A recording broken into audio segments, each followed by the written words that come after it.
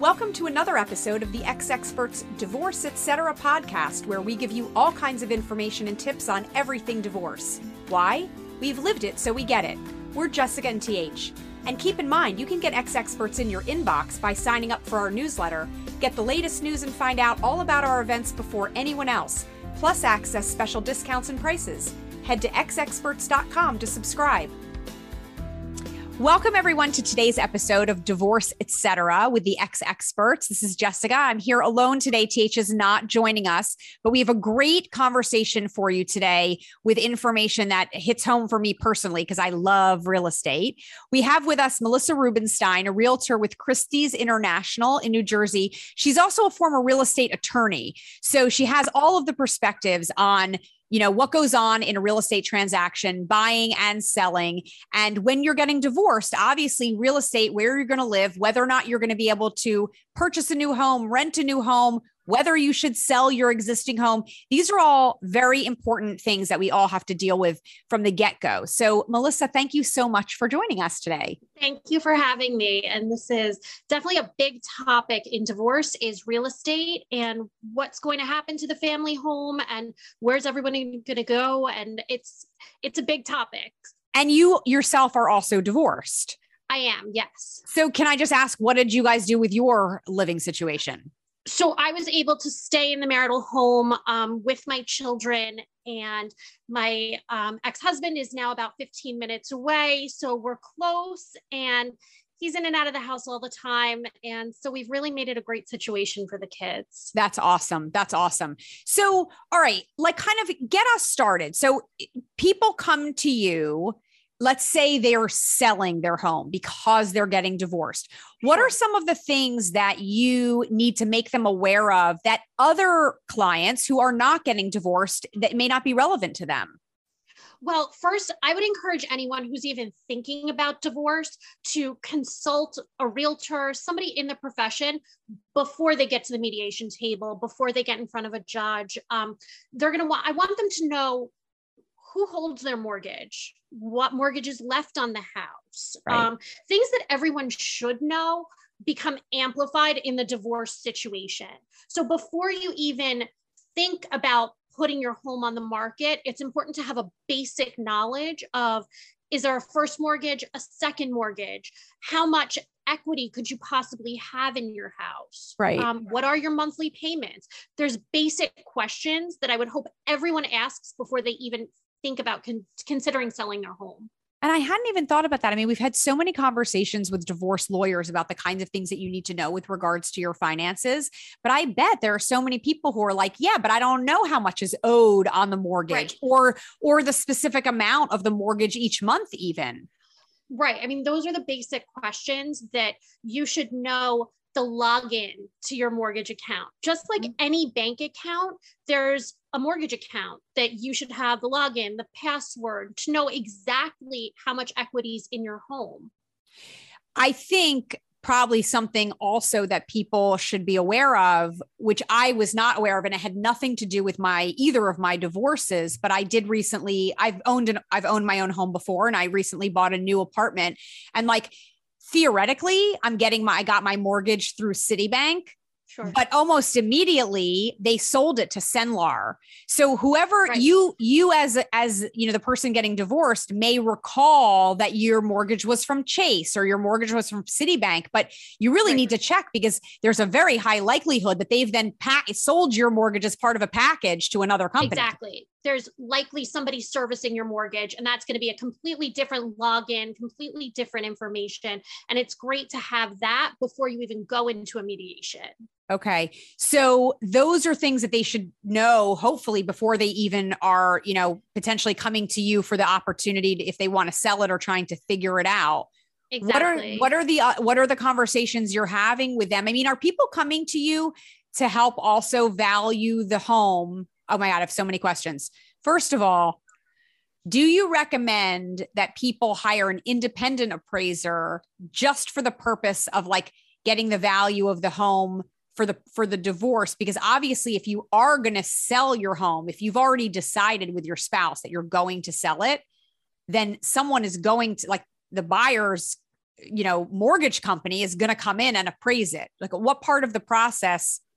So before we even think about buyers and sellers, you should go into your mediation or in front of a judge with that information. And it can either be a third-party appraiser, we have professional appraisers who do this, or a realtor who can come in and give you an educated value on what your house is worth at this moment. Because the big conversation right now is that during COVID, from 2020 to 2022, we had a massive shift in the market. So what your home was worth in 2020 in our area of Bergen County, we're talking about a 19% increase on average. So you may have no idea what your home is worth in this market. And an appraiser, when prices first started going up, appraisers really had no idea what to do with houses because we didn't have those comparable sales. Right. Now we have a year of comparable sales that we can work off of to give you a real-time valuation on your home, which is just important. You should know what's in your brokerage account. You should know what your home is worth and in real time, not what it was worth maybe 5 years ago or when you purchased. And also keep in mind for people listening, like depending on where you live, right? That may not be the case. I mean, I live in New York City. So apartment values plummeted initially during COVID and they are recovering. The market's definitely stronger today. But like if you live in an area where the home values have gone down, you need to be aware of that too. And that would for sure factor into whether or not someone's going to sell potentially, depending, I guess, on who wants to stay in the house. Because I think that one thing that a lot of people don't necessarily think about because they aren't aware of it, because they haven't been divorced before, is like, it's not as simple as who's going to stay in the house. Like if I'm going to stay in the house, I actually have to buy my husband out of his portion of the house. So like, you don't necessarily want to have to sell it in a down market, but you have to figure out what you're going to do financially to compensate for that. Right. And kind of to go back a little bit, 2 years ago, before I really started thinking about divorce, I didn't realize that when you go to buy your house from your spouse, I think what most people think is, okay, can I cover the monthly payment? Can I cover the mortgage and the taxes? And they think, yes, I can pull it together. I can cover the mortgage and the taxes. Well, that's not the whole picture. So you have to first have the equity. There's equity in your home. What's left after you pay your mortgage company their loan, you have to pay usually half of that to your ex-spouse. So you first have to have a sizable amount of money, cash basically, to pay to your ex-spouse to buy him or her out of the house. Then you have to be able to qualify for a mortgage on your own. And if you're not working, it can take 6 months of alimony and support payments to show the mortgage company so that you may be able to qualify for a mortgage. So it's not as simple as just covering your monthly payment. I'm so glad you brought that up because I think that a lot of people are very unaware of that. And by the way, like I would just say to anybody out there, I mean, even more of a reason to try to have an amicable divorce with your ex, because depending on your circumstances, they may be willing to keep their name on the deed and keep the mortgage in their name for a little while to be able to help you get back on your feet or whatever the case may be, or have some kind of a legal agreement written on the side and that says that they, that you own it, whatever the case may be. The more you get along with your soon to be ex-partner, the more beneficial that might. Yeah. Right. And the one thing I would caution against is deciding on support or any kind of payments based on future valuation of the house. We can't predict the future. Everybody asks me where the market's going. Is it going up? Is it going down? Staying the same? We can't predict the future. Okay. So you don't want to peg your valuation on what it's going to be worth, let's say when your kids go to college. Right. And you're never going to know. I mean, it's way too volatile, the market. It's completely volatile. And so you really need to base it on what it's worth at this moment, which is a plus and a minus to people who are selling the house and both people are moving and going their own ways. They're going to have a bit of a windfall, at least in my area. Right. But if one person is staying in the house, you're going to be paying your ex-spouse considerably more than you would have 2 years ago. So, okay. So they have to figure out, the valuation of the house and get some of that preliminary information, know how much is left on your mortgage, get your logins, know what your payments are every month. I mean, what are some of the other parts of the conversations that you have specifically with divorced clients? Sure. I think there's the financial aspect of it, which we kind of talked about. Then there's the emotional aspect of it.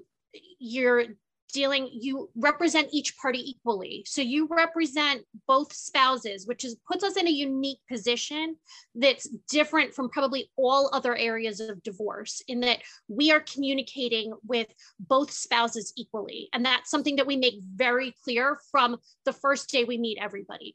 And it may be that everybody can be on a group email. It may be everybody's on a group text, or it may be that I'm communicating with separate attorneys directly.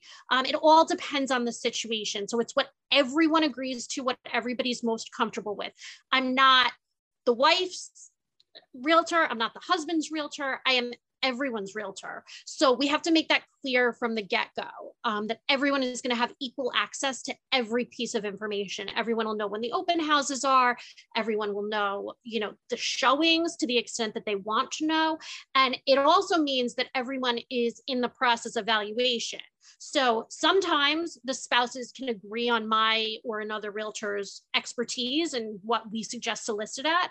Other times it has to go through third-party appraisers who will then go to the mediator or the judge, and in a more formal process, they'll figure out how to list the house.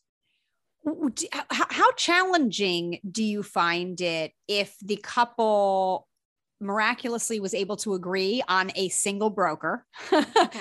but they, you come in with your expertise and you're like, look, we should list the house for $1 million. Here are the comps, and here's why. I'm just picking a round number. Sure. And one of them is like, it should be 1.3. And the other one is either okay with $1 million or whatever. I mean, look, I understand in real estate, everybody wants to get the highest price possible. So that goes without saying, but I mean, and that's the goal of the realtor, is to always, when we're selling your house, is to get the maximum dollar value with the most qualified buyer. That's right. And I totally get that. But I also know, I have my license as well, Sure. That like, look, you can want it to be worth 1.3, but like, it doesn't, if you listed it that, you're really not going to be getting the buyers that you want. And so Right. I'm just curious what it looks like when you have a soon to be divorced couple who's just not even agreeing. Maybe they're not agreeing on the list price. Maybe they're not agreeing on what the counteroffer should be. Maybe they're not agreeing on the actual, the end sale price. Like, how do you, deal with that?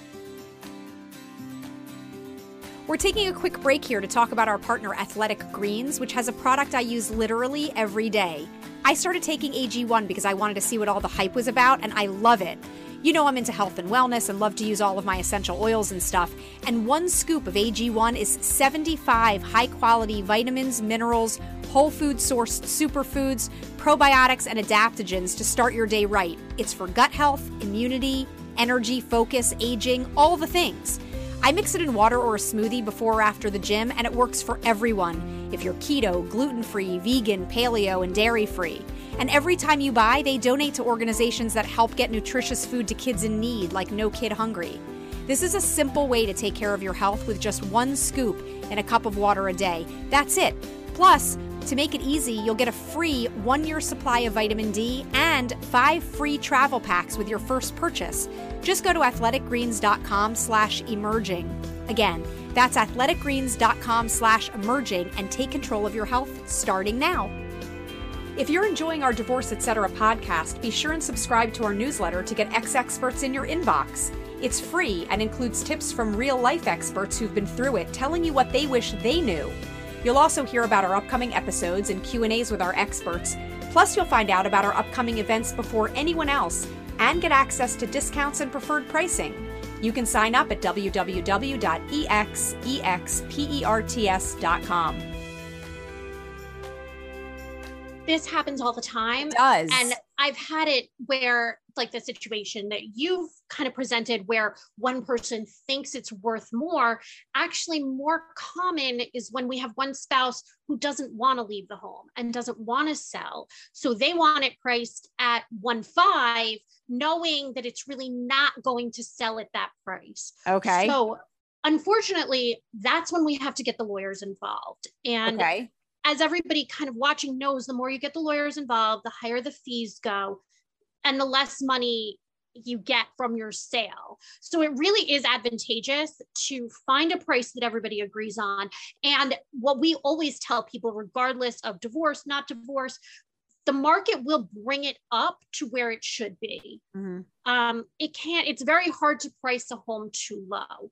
It's very possible to price a home too high. Sure. And then you're not going to get offers. You're going to sit on the market. You're going to be forced to lower your price. And that's, I think, when you get the lesser value for your property. If you put it at market value, slightly lower than market value, you'll get multiple offers and it'll bring up the value. But unfortunately, that's when the attorneys have to get involved. It almost seems counterproductive for the person who's staying in the house to want it to be listed for the higher price, because you're the one who's going to have to buy out your spouse. I would think if I was staying in the house, I'd be like, no, it's not worth $1 million. It's worth 800,000. That happens as well. But sometimes you have a spouse who, can't stay in the house and would be forced to relocate. And they're the one who may want to just delay the sale. Okay, fair enough. All right. So what are some of the other issues that you find to be specific to clients that are getting divorced? Sure. I mean, in addition to the financial and kind of logistical aspect, you have the emotional aspect. Your home, your marital home could have been where you brought your kids home from the hospital, your kids' first day of school. There are emotional ties to your home that you don't have to your bank account. Right. So those first few meetings have to be really delicate. I want to talk to my homeowners about what their goals are. Are their goals to stay in town and stay in the same school district? Are they to find two comparable school districts so that they have the choice of where to send their kids to school? Is one going to an apartment, but one wants to find another home? So those are all things that we're going to talk about before we even list your house, because there is nothing more anxiety inducing than not knowing where you're going to live and not having options about where you're going to live. Yes. So we want to just kind of put those fears aside off the bat so that we can sell your home in a short amount of time and know where you're going and know that everything is going to work out. So, really, these are questions that people should be talking to their spouse about almost even before they come to meet with you. I mean, it's great that you're going to ask them, but it's like, look, this should be part of the conversation at home. What are we going to do? Where are we going to live? Do we want to stay here? All the things that you just listed, I think, are important to have. In some situations, there are two people who just want the best for their kids, and they're going to make it work so that the kids can stay in the house if possible, and another spouse will leave. There are situations where they're not speaking to each other at all. Right. And everything has to go through the attorneys. So the best interest of the other spouse is just not at heart at that time. So every single divorcing situation, like every single sale, is different. So I approach everything with an open mind and know that no two situations are going to be the same. When you said what's part of that initial conversation, we're also talking about what the people are comfortable with who are living in the house. Are they comfortable with a sign going out on the lawn? Do they want their neighbors to know that they're selling? I mean, obviously everything's on the internet these days, so everybody eventually knows what's going on, but do they want a sign, an open house, or versus private showings? Right. Do they want a lockbox on their door? These are all things that come into the process when we're talking about divorce.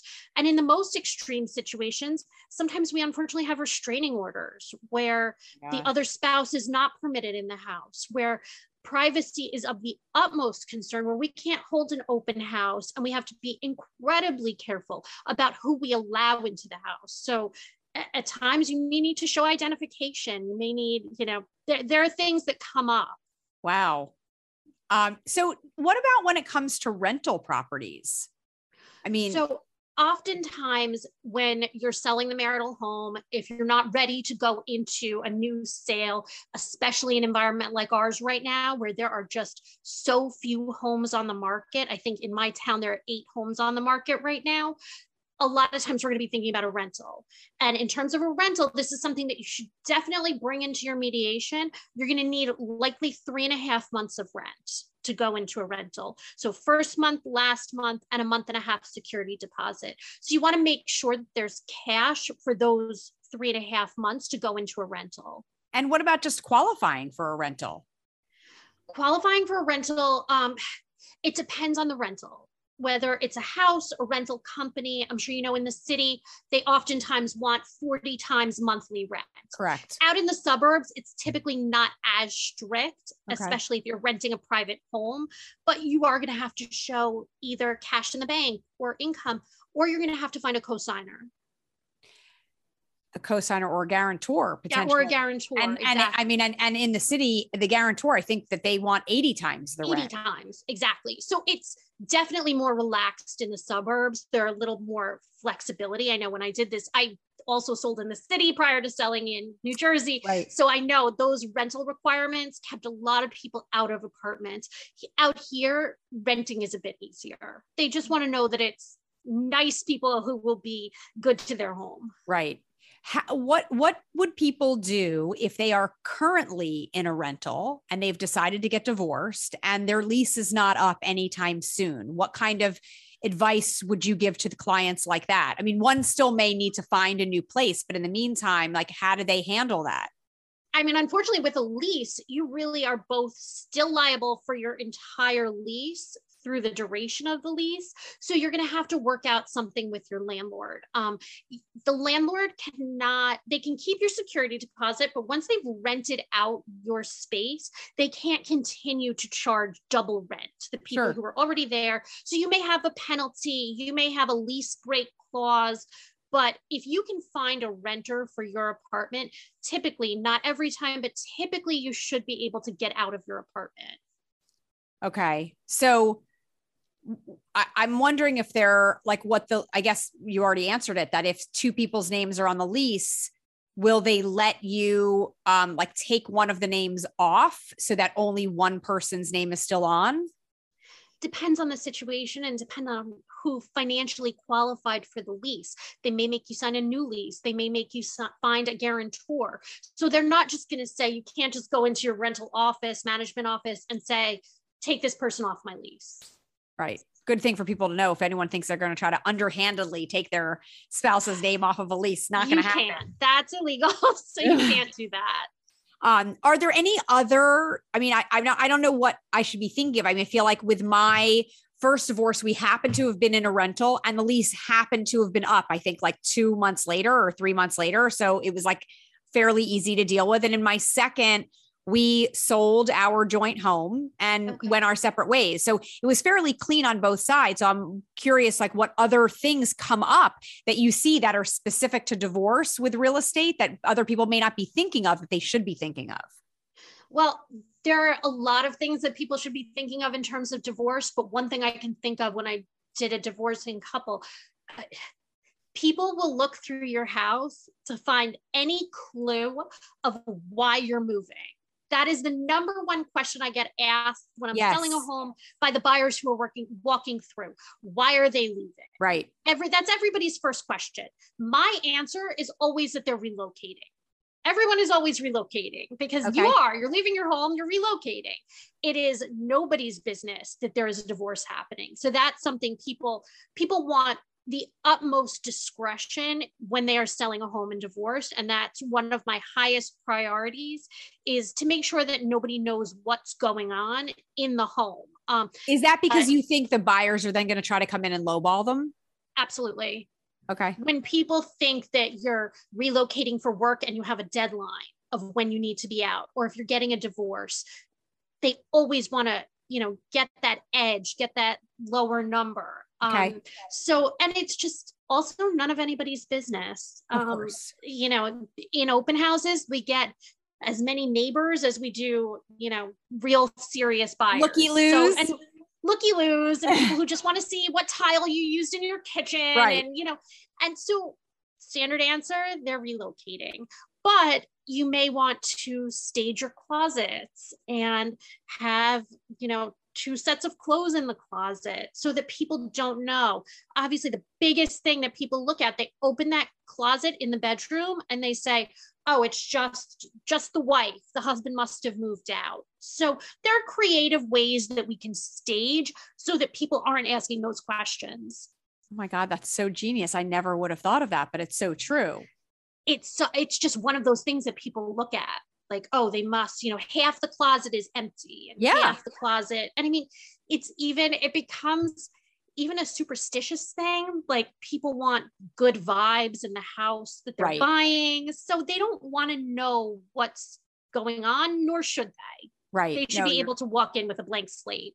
100%. 100%. Well, this is all such great information and definitely critical for anyone who's going through the process, because again, like figuring out what you're doing with your living situation is for sure one of the first things on everyone's list. And these are the things that you need to know about regardless of where you live. I mean, I said in the beginning that Melissa's in New Jersey, but it really doesn't matter. I mean, wherever you live, whatever the market is, these are the things that you need to know about and should be thinking about to be able to prepare yourself for what your next move is going to be. And I would just encourage people, whether it's me, whether it's someone else in your area, have that conversation before it gets to the moment where you have to pick a realtor, put your house on the market, because in this market especially, things are moving so fast. Out here, we're having one weekend of showings and getting 20 offers. Yes. So once your home is on the market, you're not going to have the luxury of time to figure out what you're doing. So have these conversations beforehand and make sure you're in the driver's seat once that home goes on the market, and you can move full speed ahead to get the best offer and not have to delay it by saying, okay, where am I going? I can't accept this offer. I have nowhere to go. There's just a lot of questions that should be asked way before that process even starts. Excellent advice. You're so right. Well, thank you so much for your time, Melissa. Really appreciate it and look forward to continuing the conversation. Thank you. For everyone out there listening, if you know anyone at all who would benefit from what we've talked about today, please share this episode and everything X Experts. Be sure and click to subscribe, rate, and review our Divorce Etc. podcast wherever you listen to your podcasts. And please follow us on social media at X Experts on Instagram, Facebook, TikTok, and YouTube. You can also find so much more, including articles and even the podcast transcripts on our website at www.exexperts.com. And don't forget to sign up for our newsletter now. When you get X Experts in your inbox, you're the first to hear about all of our happenings at events, plus access special discounts and prices. Thanks for listening.